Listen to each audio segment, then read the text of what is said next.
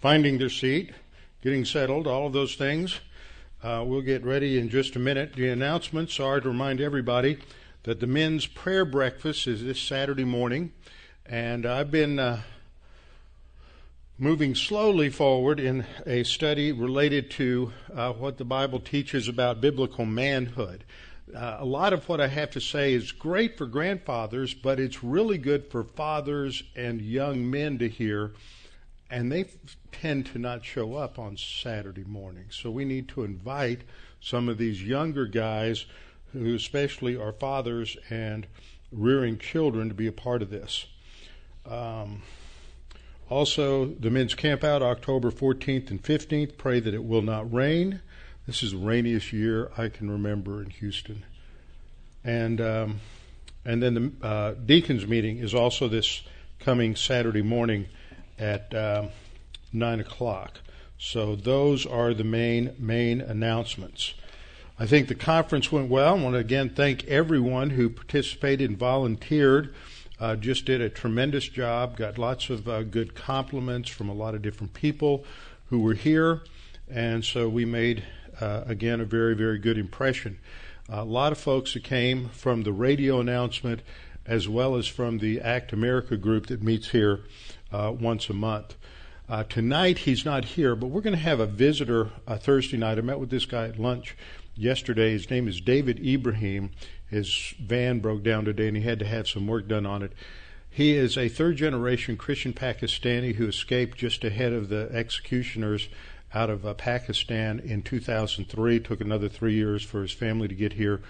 One of the board members on Dean Bible Ministries heard him speak at a church camp in Virginia about a month or so ago, and he happened to be in Houston, and we got together. But he's written a book called Mirage, the love language of Islam. Now, y'all are so sheltered. One of the major tools that Christian churches have been using for the last 15 years is that you can't counsel or encourage anybody unless you know their love language. Okay, so that's just Christian garbage, but that's the sarcasm in the title, is that the fact that you have love in Islam is a mirage. There's no love there.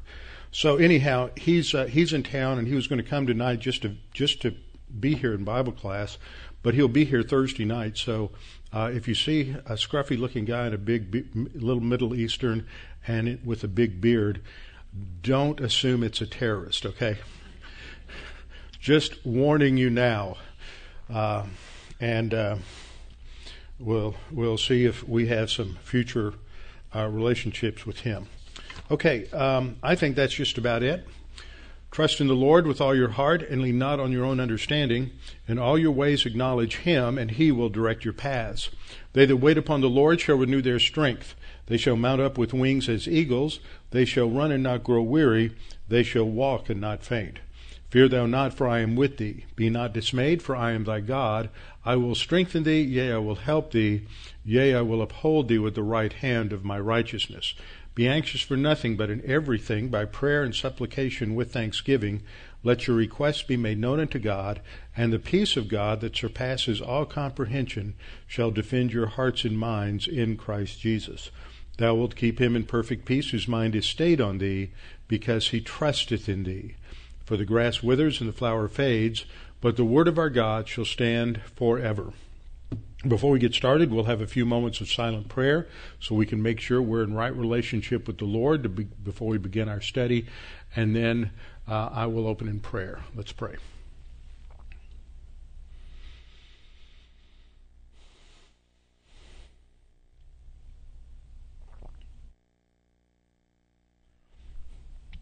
Father, we're so very grateful that we have you to come to in time of need. We know that you sustain us. We know that you provide for us.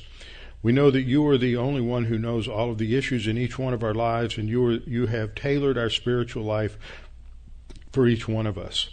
Father, we know that there are people in this congregation and those who are listening that are facing serious situations in their lives, and they are struggling, holding on to the throne of grace every single day, living one day at a time, and maybe the problem's financial, maybe the problem has to do with their marriage or family, maybe the problem has to do with their work, health. Any number of factors can put people under tremendous adversity.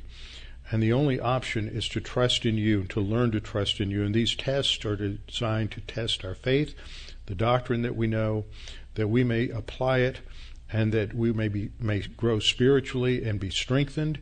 And Father, we pray for each one of these who are facing these challenges, that you would strengthen and encourage them through your word tonight and through each time we study your word. And we pray that you would encourage us. We also pray for Jim Myers. We pray for him and his new semester and his strength and his stamina with his very busy schedule, and for his health. And we pray for us that we might continue to glorify you in all that we say and do. We pray in Christ's name. Amen. Okay, we are still in 1 Samuel dealing with this tremendously important issue related to spiritual warfare, demon possession, demon influence, and this very unusual situation. This is unique in Scripture, what's happening with Saul. And so we've been going through the doctrine in the past few weeks, and tonight we're going to wrap it up looking at the question of, can Christians be demon possessed? That's not going to take the whole time.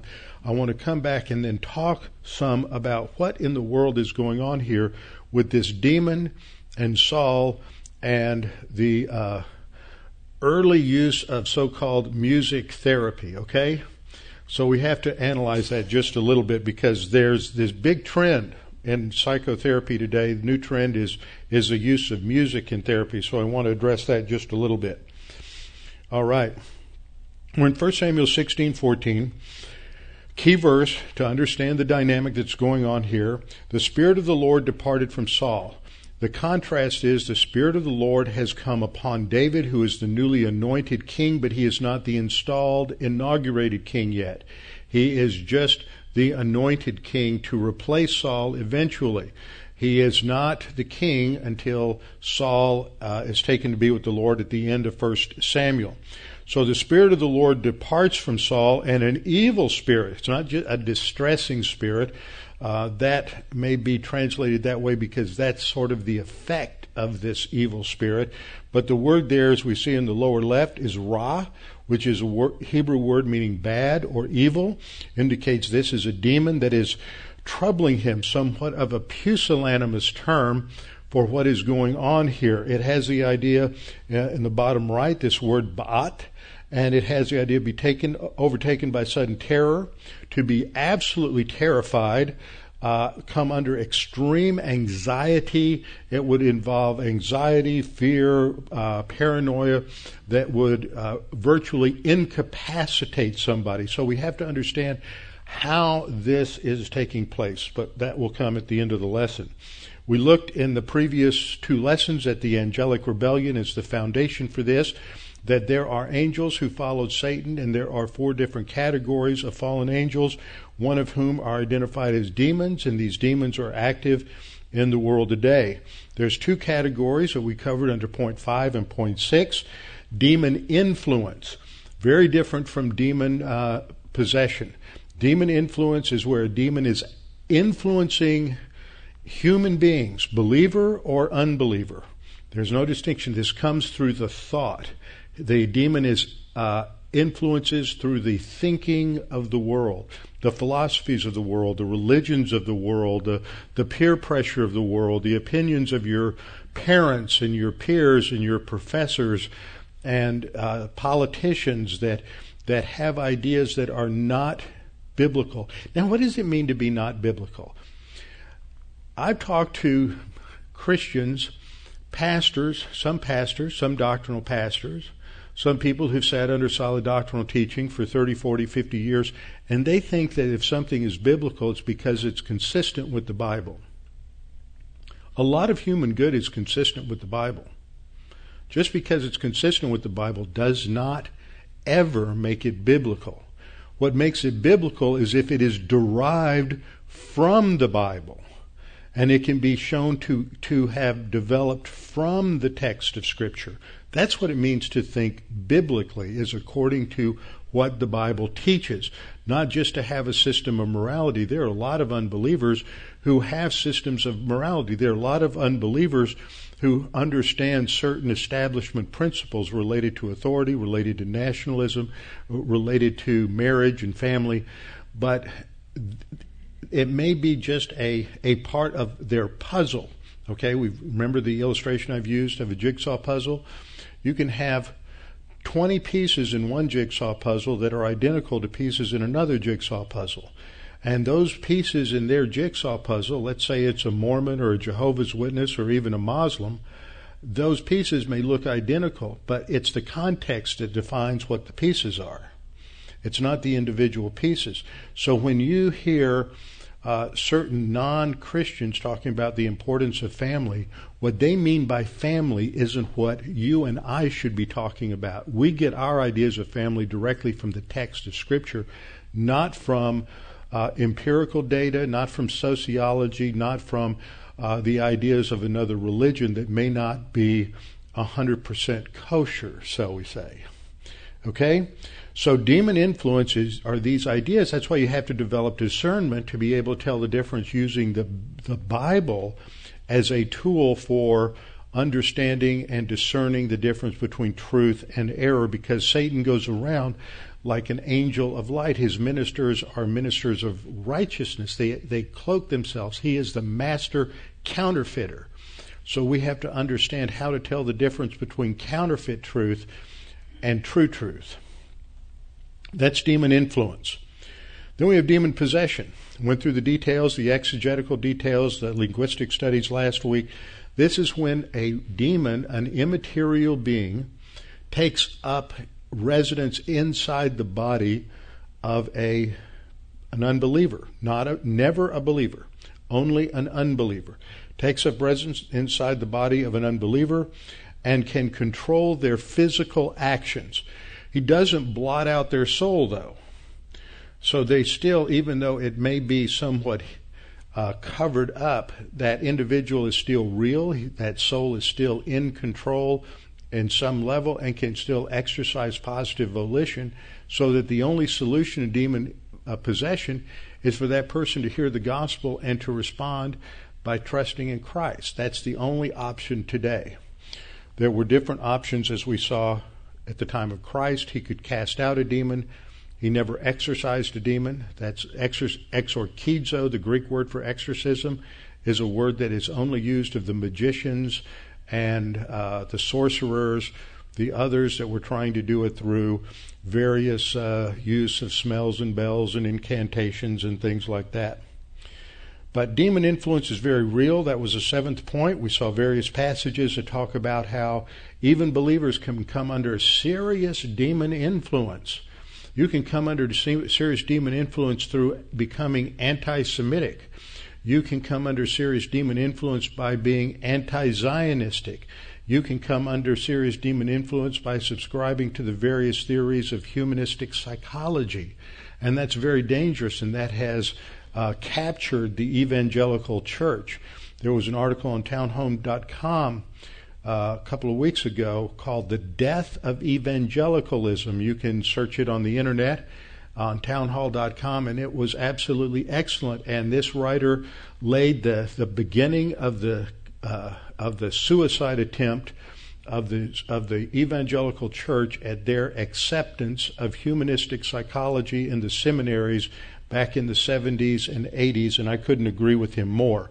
The next step in committing suicide was the acceptance of contemporary Christian music and contemporary Christian worship, because music is a language, and it is not a biblical, it may not be consistent with a biblical or theistic worldview, and so it can communicate a message that is 180 degrees contrary to the words that you put with that music, and then you're giving a mixed message. We've studied that. You can go back to the Revelation series I taught 7 or 8 years ago, going through that, as well as the 2013 series that Scott Aniol taught at the Chafer Conference in 2013, or read his book, Worship and Music. Very, very good. But so many Christians, solid Christian teachers in other areas, such as Chuck Swindoll, I read this quote from him last week, base their doctrine of demonology not on exegesis in the Scripture, but on personal experience. And this has happened time and time again. So what I want to do now is address this question of, can a Christian be demon-possessed? And how do we understand that? From whence do we get our information? Always we start with the Bible. Now, I want to correct something that it's in the book on spiritual warfare, and I've taught this many times, but we always have to come back to it. There is a traditional argument against the demon possession of a Christian, and it goes something like this. The major premise is that the Holy Spirit indwells every believer. We all believe that. That is a true statement. The Holy Spirit indwells every believer. We'll look at the verses in just a minute. The minor premise is that a demon and the Holy Spirit cannot be in the same place, the same location. Now that sounds good, but it's fallacious.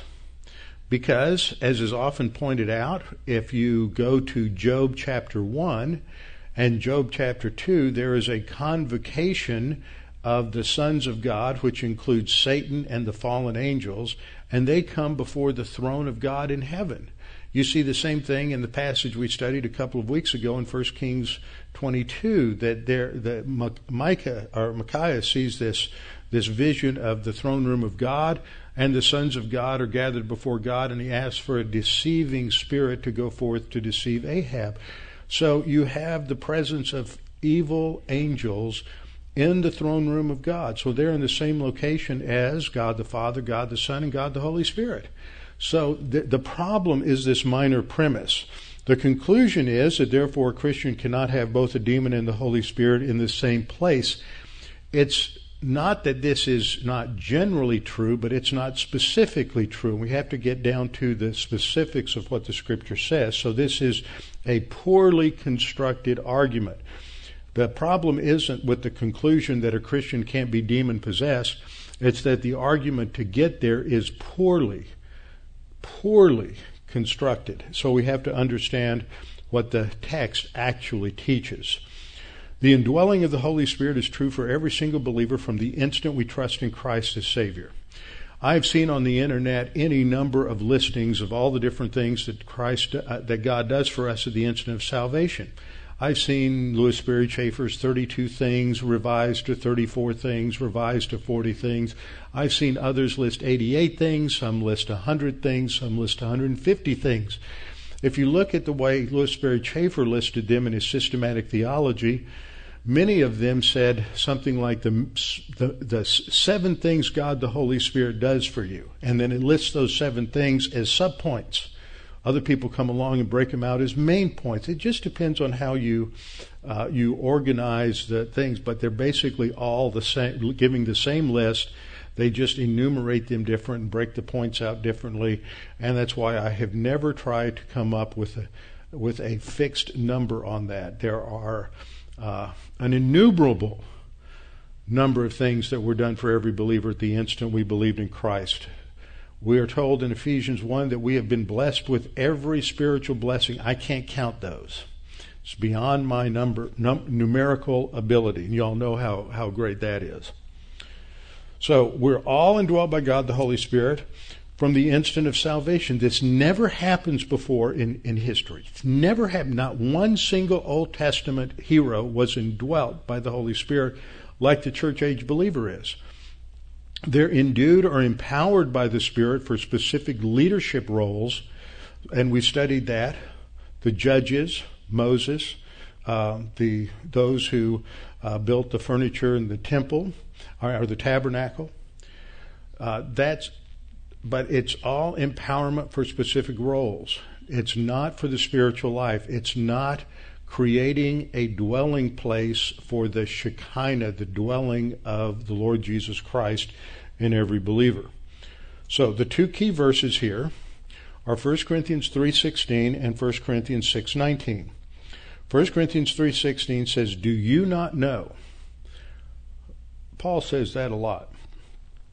Do you not know? They're plural used, but all through 1 Corinthians 3, the plural used talk about the whole congregation, but he's talking in the plurality, just like I'd say, don't you want to be here on Saturday morning for the men's prayer breakfast? Now, when I say that, you know that I'm not talking to everyone here. I'm just talking to the men that are here. So we understand context as to what the you means, but I'm talking to every, even though I'm using a plural, y'all, don't you, y'all want to be here for the men's prayer breakfast, I'm speaking to each individual male that's in the room. Okay, that's how language works. When Paul says, do y'all, talking to the Corinthians, do y'all not know he's talking to the group, so he uses a plural, but he means every individual in that congregation. The reason I say that is because there are some people who use this verse to say that the church, the body, is the dwelling place of the Holy Spirit, not the individual. But that's a misunderstanding, misexegesis of this passage, the 6:19 passage.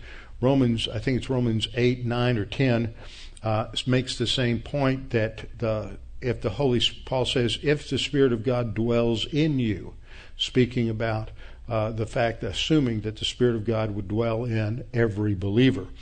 So this is clear that this is a doctrine for every single believer from the instant of salvation. But the word that's translated temple here is the important word. I have two different words that are Greek words in the bottom panel that are used and translated temple. The first is the Greek word naos. The second is the Greek word hieron. The Greek word naos refers to the inner sanctum, the Holy of Holies. It is the most sanctified location. This is where the Shekinah dwelt in the temple in the Old Testament. The word hieros is a much broader term. This includes the courtyard, where the laver and the brazen altar were located. It goes out to the courtyard of the women and even the courtyard of the Gentiles. So it would talk about the entire temple complex, the outer courtyards, and the external grounds. So here, I've shown the difference. The naos refer to the Holy of Holies, which is inside the holy place where the presence of God dwelt. Everything else is the hieros, the outer temple. So that's a depiction of the Herod's temple. Then here's another schematic. We have the Holy of Holies here, and that's the naos, just referred to the holy place, the Holy of Holies specifically, but it was also used as holy place. You couldn't go in there unless you were cleansed as a priest at all. You couldn't even go in to do the altar of incense or change the bread or any of those things. Only the priest who's sanctified can go in there. Hieros is the outer temple. You see the same thing here with the tabernacle. This would be the naos, and then the outer areas would all be the hieros. So 1 Corinthians 3:16, you as an individual believer, you are the place where this dwelling of the Holy Spirit created for God the Son, Christ in you, the hope of glory, it's created. It is special. It's not just that the Holy Spirit dwells in you, it's the significance of that dwelling making you a naos temple, not a hieros temple. And in a naos temple, nothing unsanctified can enter. Okay, that's what defines and clarifies that particular argument. So both of these verses emphasize the fact that it is a naos temple, therefore nothing, no one unclean can go in, nothing evil can go into that, especially sanctified area. That is, relates to our positional sanctification. So we can wrap it up by refining the argument this way. The major premise is this: every believer is a set apart sanctuary by the Holy Spirit for the indwelling Jesus Christ. We are a naos sanctuary. The minor premise is that unsanctified creatures, including demons, cannot enter into this kind of set-apart sanctuary.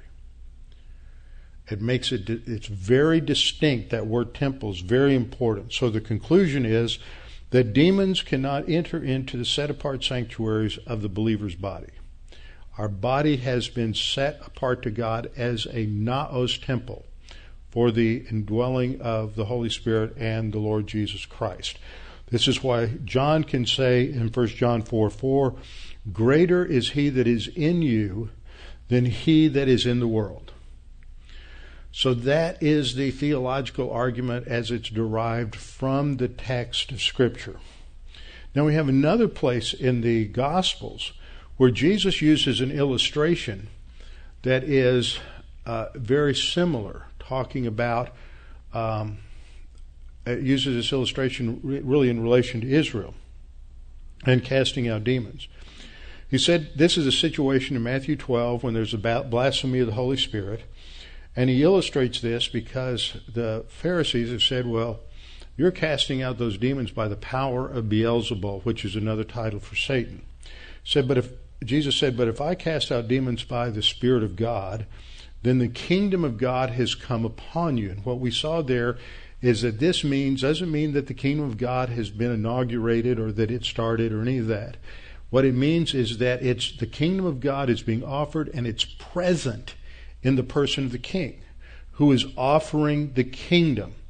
Now, the other night at the Israel conference, Andy Woods gave an excellent presentation on why Christians support Israel. He had copies of his new book on the kingdom of God that were here, and that is an excellent book and goes through all these different issues. And if you want to get a good book detailing, going through all the different passages, how the kingdom of God is used, then you need to do that.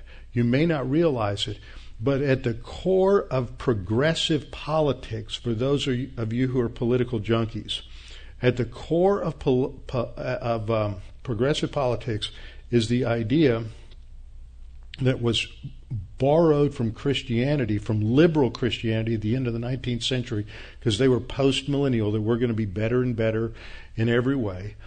And that they co-opted the term kingdom of God, and that the kingdom of God was being manifest through progressive political theory, and we're going to make everything better and better and better. Of course, that was slaughtered on the fields of Flanders in World War I.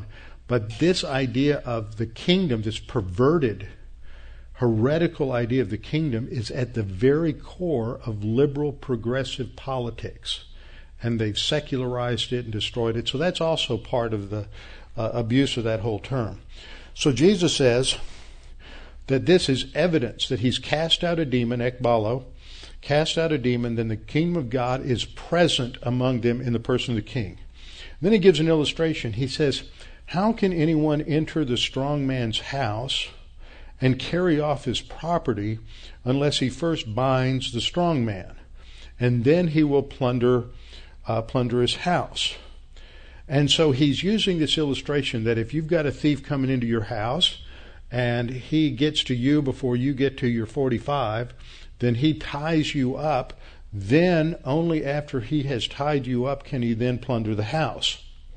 So he applies that general illustration. In verse 43 he says, now when the unclean spirit goes out of a man, it passes waterless places seeking rest and doesn't find it. Then it says, I will return to my house from which I came. And when he comes, he finds it unoccupied, because he was taken out. He was bound and removed. He comes back, finds it unoccupied, swept, and put in order. Moral, ethical cleansing, or cleaning of the house. Spring cleaning. This is what the Pharisees were doing in legalism. They were just doing spring cleaning. Okay? Then the demon comes back and says, oh, they've cleaned up their life. And goes and gets all his buddies. And they come back and the whole gang takes up residence there, and they live there because it hasn't been sanctified. It's only been morally cleansed. And that's the point of that illustration. Only if there's true spiritual sanctification that takes place is he going to be prevented from coming back. We've looked at 1 John 4:4, greater is he that is in you than he that is in the world. Jesus' high priestly prayer, I think, is an extremely strong argument against demon possession. Jesus prays the night before he goes to the cross for the church. That's why it's called his high priestly prayer. This is the Lord's Prayer, not Matthew 5 or 6. This is the Lord's Prayer here. He's praying for his disciples. He's praying to God, the Father. And he says, I do not pray that you should take them out of the world. The world is Satan's cosmic thinking. That's demon influence. Don't take them out of the world, but keep them from the evil one. And both places, one place it's translated out of, the other it's translated from, is the Greek preposition ek, which indicates severance or separation. That's the grammatical explanation. So he's not going to separate us from the world, but he is praying that we should be kept separated from the evil one. Now, Jesus, who's our high priest, who is always in fellowship and has perfect harmony with the Father, knows how to pray and gets his prayers answered. And so if Jesus is praying that God's going to keep us from the evil one, then guess what? We're going to be kept from the evil one. That's going to keep us from any kind of demon possession.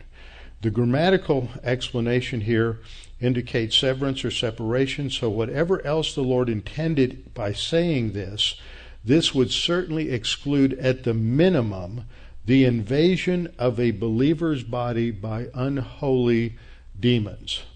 Since we know that the Father has heard and is fulfilling Christ's request, this must at least include protection for all believers, obedient and disobedient, from demon possession.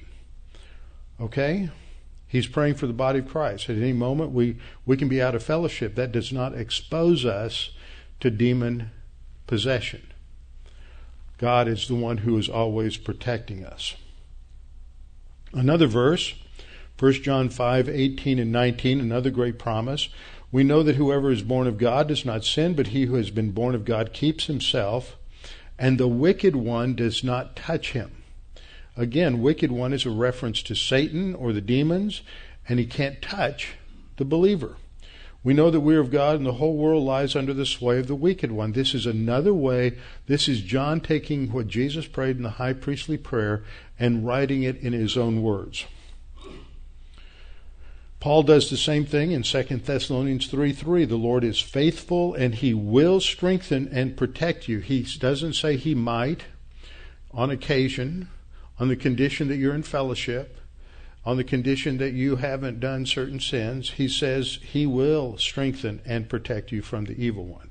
Our protection is totally on the basis of the power of God and our position in Christ, and the fact that we are a sanctified temple for the indwelling of the Holy Spirit. And last but not least, we have the promise in 2 Peter 1:3 and 4 that God's power has given us everything pertaining to life and godliness. Now, what's left out of the word everything? Anything? No, everything is everything. The point of this is that the epistles in the New Testament, Romans to Jude, are written to church age believers to teach us how to handle everything we're going to face pertaining to the spiritual life of the church age believer. That's the doctrine of the sufficiency of Scripture. That's what 2 Peter 1:3 emphasizes. The Scripture is sufficient because God's given us everything. Now, where between Romans and Jude do you find anything about demon possession at all? Not one place. The silence is thundering. Okay, it is so obvious. There's not only no mention of demon possession, there's no mention of a solution to demon possession. You don't have anybody casting out any demons or anything from Romans to Jude. It's not mentioned at all. So the major premise is the Word of God is sufficient. The minor premise is that nowhere in the epistles addressed to church age believer is there a mention of a problem of demon possession or the solution to demon possession. Therefore, the conclusion is demon possession is not an issue for the church age believer. If it was, it would be mentioned. Now, some people are going to say, well, it's in the Gospels. But the Gospels are a different dispensation. The Gospels are the period of the law and dealing with a specifically intense period under the age of Israel, the dispensation of the messianic offer of the kingdom. And it happens only also in Acts, and only during the transition period at the beginning of the church age when when the apostles are going out and proclaiming the gospel.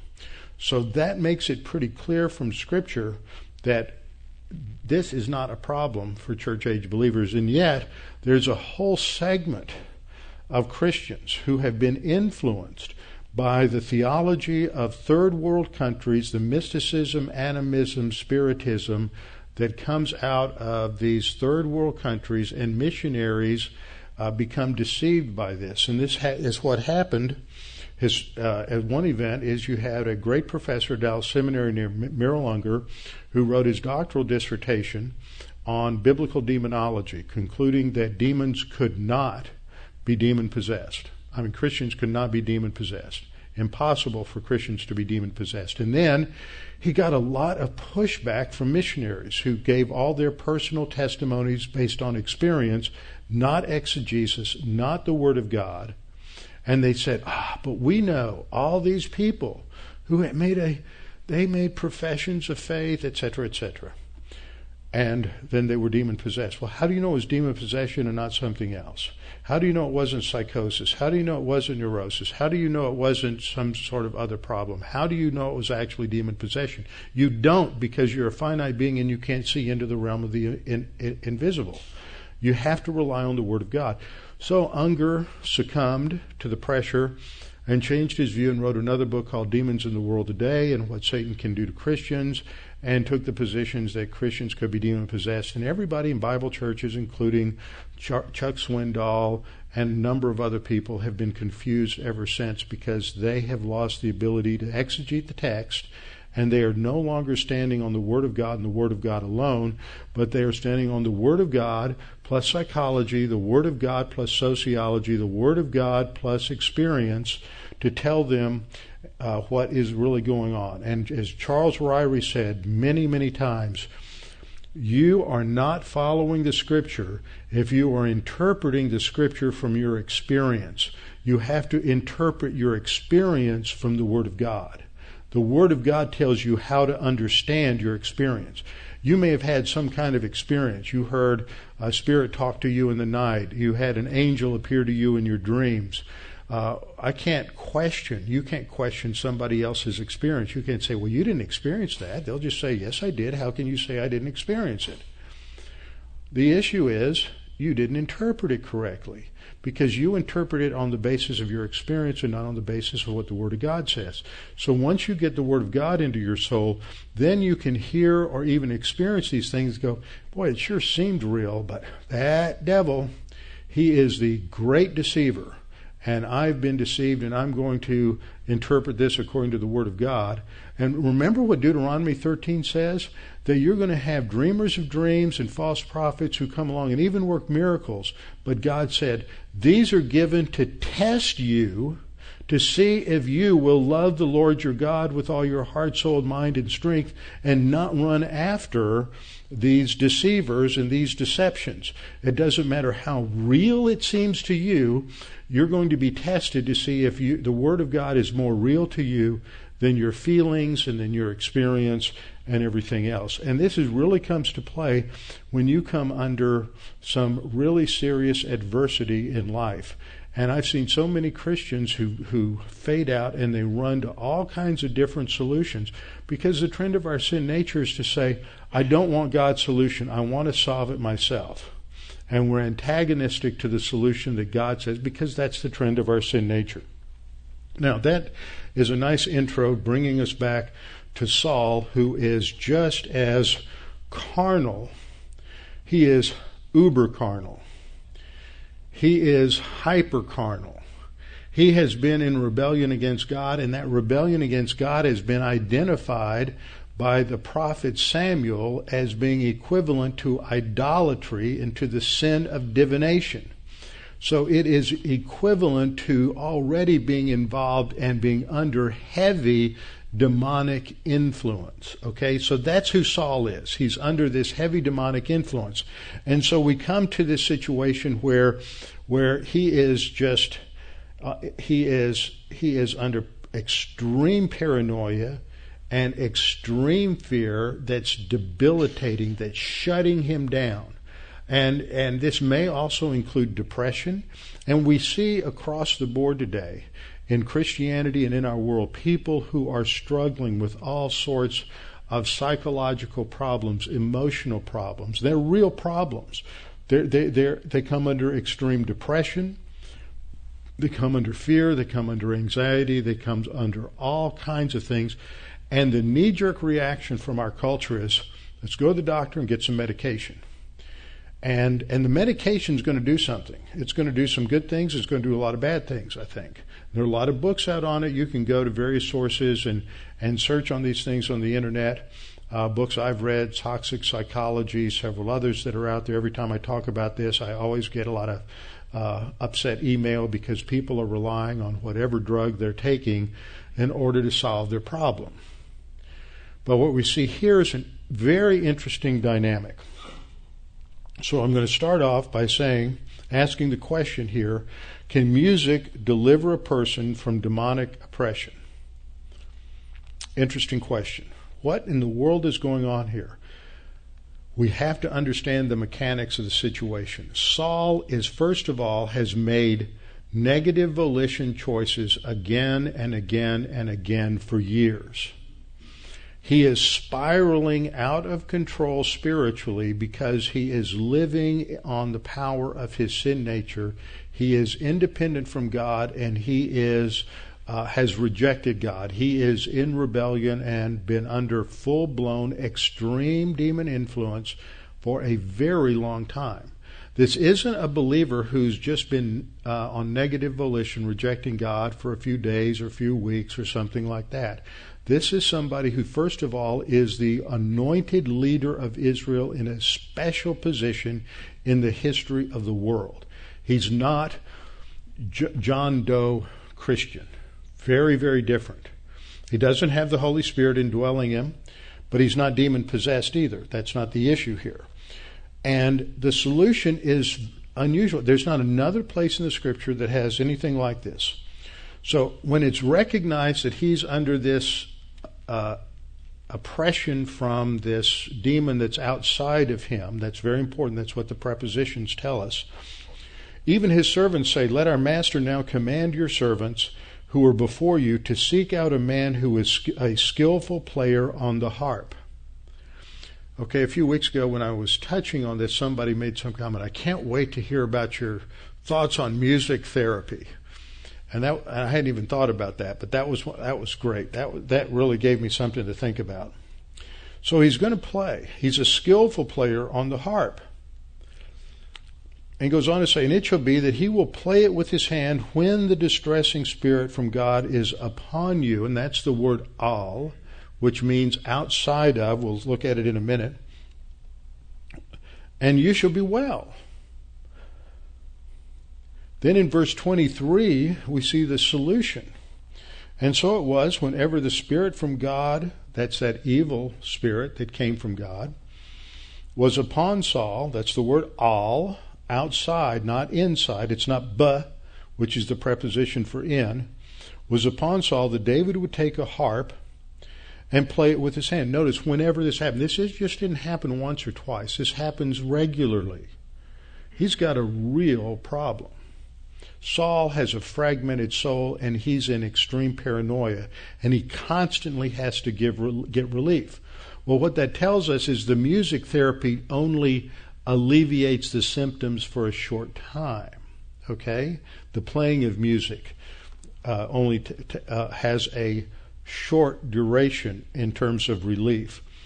We're told then when he would do this, then Saul would become refreshed and well, and the distressing spirit would depart from him. And that's that word al, meaning from over or above him. It's not in him. So we're not talking demon possession. We're talking an external vantage point. So I worked my way through this afternoon and said, I've got to have a good visual for this. So we're going to start off just thinking about the makeup of every human being. We've got a brain. Inside of most of our heads, there's a few people you wonder about on occasion, and they appear a little brainless and vacuous, but we all putatively have a brain. And that brain is a material thing. But inside that brain is a soul. That soul is immaterial. And if you can explain how a ghost runs the physical machine, you are more knowledgeable than anyone else in human history. How does a material body and brain get run by a immaterial soul? How does it connect? How is it secured? How is it held together? We don't know. Now, there's another thing that has to be understood here in the makeup of a person. And that's this: the sin nature. It inflames the soul. And when that sin nature is not controlled, then the sin nature controls all of the components of the soul. And the more the sin nature is allowed free rein, especially in the areas of weakness and in sin, the more destructive that the soul is, that it is to the soul. The more destructive it is to the soul, to the thinking of the person, to their conscience, to their self-consciousness, and it's also going to impact their emotions. Now, there's another thing that we have to add to this, because at this point, this is a picture of an unbeliever. We're going to add the human spirit. That shows that this is a regenerate person, and I believe Saul was regenerate. Saul is regenerate, but he still has that nasty sin nature that is fragmenting his soul because he's relying upon that and not on the Word of God. So if we think about this a little bit in terms of the spiritual progress and deterioration, the first thing that we see is that negative volition gives the sin nature control. When we choose to operate on the sin nature, we're choosing to make that decision, and we're letting the sin nature control. And the more the sin nature controls, the more it fragments and tears up our soul. But who's making the choice? Who's responsible? We're responsible. It's not some external influence. Now, there may be influences from peers and professors and the world system and all of these other things, but we choose what we're going to respond to. And we choose what we're going to apply and what we're going to think about. The more we reside in the power of the sin nature, the more destructive that is going to be.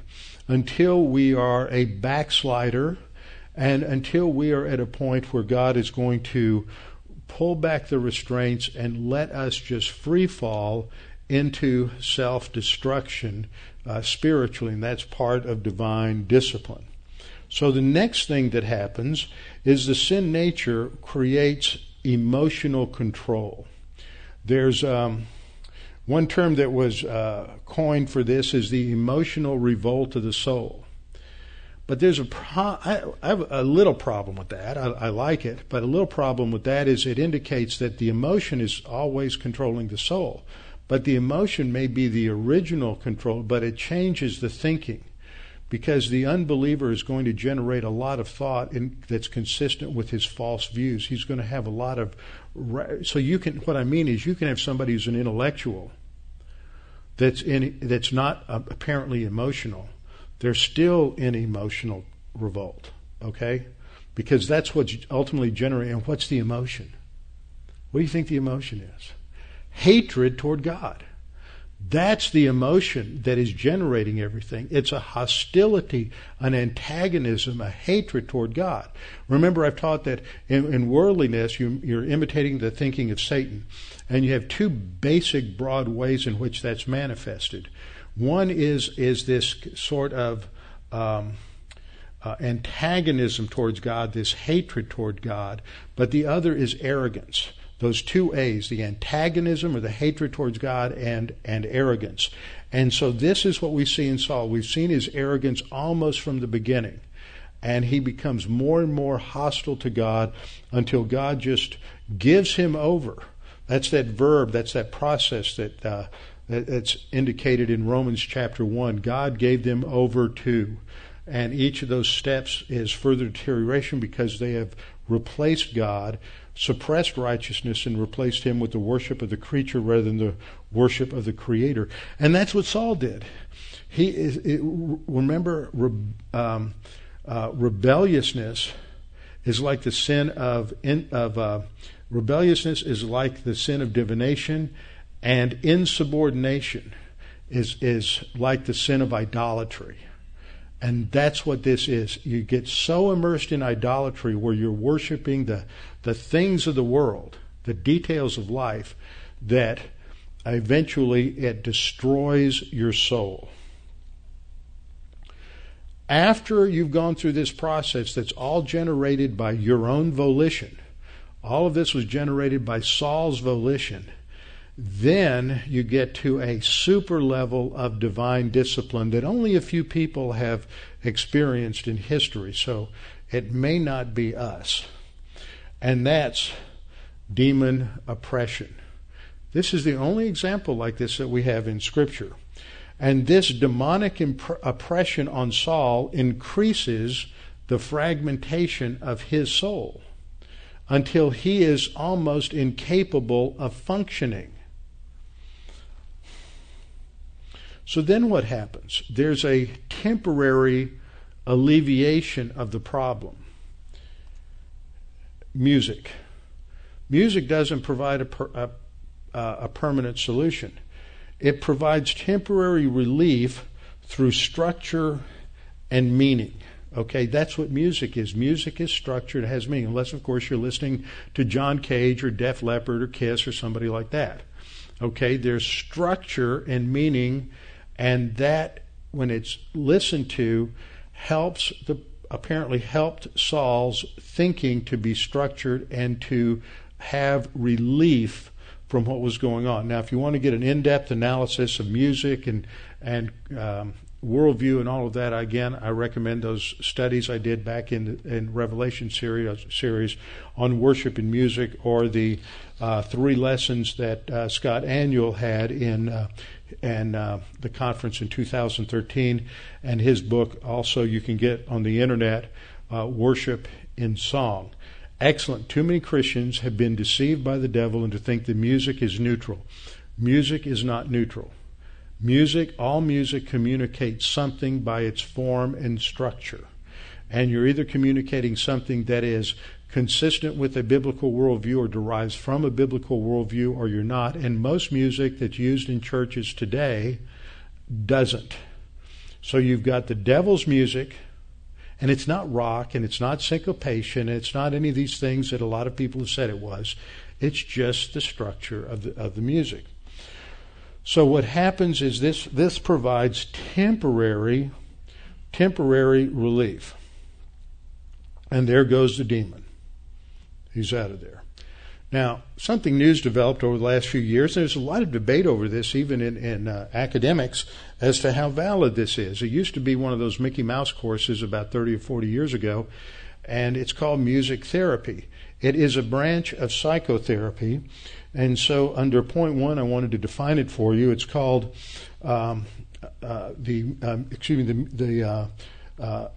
Music Association defines music therapy as the clinical and evidence-based use of music interventions to accomplish individualized goals within a therapeutic relationship. That's the key word. Therapeutic relationship by a credentialed professional who has completed an approved music therapy program. Now, there's a lot of debate as to just what that is. And this is something that we ought to understand, because under point 2, there is something that happens when music is played for patients who have dementia. you can start singing a hymn and they will remember it and sing it with you. Or you can sing a Bible verse that they've learned that tune and they will sing it with you. But if you ask them to say the verse with you, they can't do it. They don't remember it. Music works in another part of the brain than the memory. So we know that music has an impact, that people who are struggling with for example, anxiety, paranoia, that music has an impact in calming them down. But nobody's got any data on it. This is a really underfunded, research area, according to my research. There's a lot of people who jump to a lot of overblown conclusions as to what it can do. We know it does something, but nobody knows why or how it works. But it does do something. But a lot of it is mixed up with a lot of psychotherapy, mumbo jumbo, juju, black magic, and it just doesn't have any biblical base. So one idea is that it just helps I didn't finish the point or didn't need to forget the last two words. One factor may be that it helps an emotionally fragmented mind organize itself and settle down for a temporary period. That seems to be what's going on with Saul. But it's not a permanent solution. It's just like all the other quick fix solutions we have for people who are facing depression and anxiety and all these other things that we have in our culture for which they're being over-medicated and over-medicated and over-medicated. The medication has a temporary quick fix, but it doesn't solve the problem because the problem is the sin nature. The problem is a spiritual problem. If it's not addressed with the Word of God, if it's not addressed with the spiritual skills, if you're not confessing sin, and if you're not turning to the Word of God to cleanse you further from your sin by refreshing and rebooting your mind with the truth of God's Word, renewing your mind, Romans 12:2, then it's not going to work. And the quick fix solutions of human viewpoint are just that. They are just nothing more than a panacea. And it doesn't solve the problem. We have to address it spiritually. And so I think this chart explains what's going on, and what can happen to many believers is they are under some kind of serious fragmentation of the soul due to years of carnality, years of not really trusting the Word, years of not really understanding the Word, deceiving themselves. This happens with a lot of people. Now, if you're in a tough situation, you're going through anxiety, you're going through depression, that doesn't necessarily mean that's the cause in your case. It is for some people. If you look at your life and you haven't been confessing sin and you have been living in a lot of sin for a long time, then this might fit you. But if you haven't been, then don't put yourself under a pseudo-guilt complex and say, well, golly, I've just been a horrible sinner for years and I haven't used any doctrine. We all go through different tests. We all fail. But the solution is the Word of God. There's always hope. And God can solve it. And if you're going through depression, I know that can be just the area of weakness in some people's sin nature. That they trend towards fear, they trend towards worry, they trend towards depression.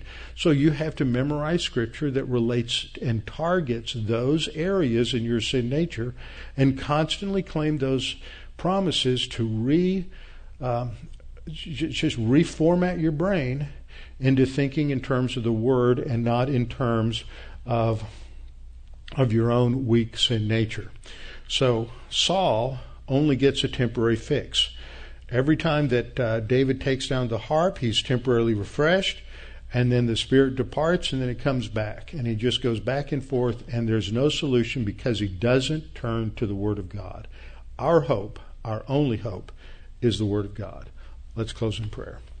Father, thank you for this opportunity to study this and to learn the dynamics of the negative side, what happens when we just live on the basis of our sin nature and let it control us over and over again, and we just rebel against you and turn away from you and reject your grace solution. Father, challenge us to turn to you, to hold on to your Word, to grasp at your throne of grace, holding on to every precious promise that we can see our minds renewed and refreshed and our lives transformed by the truth of your word. And we pray this in Christ's name. Amen.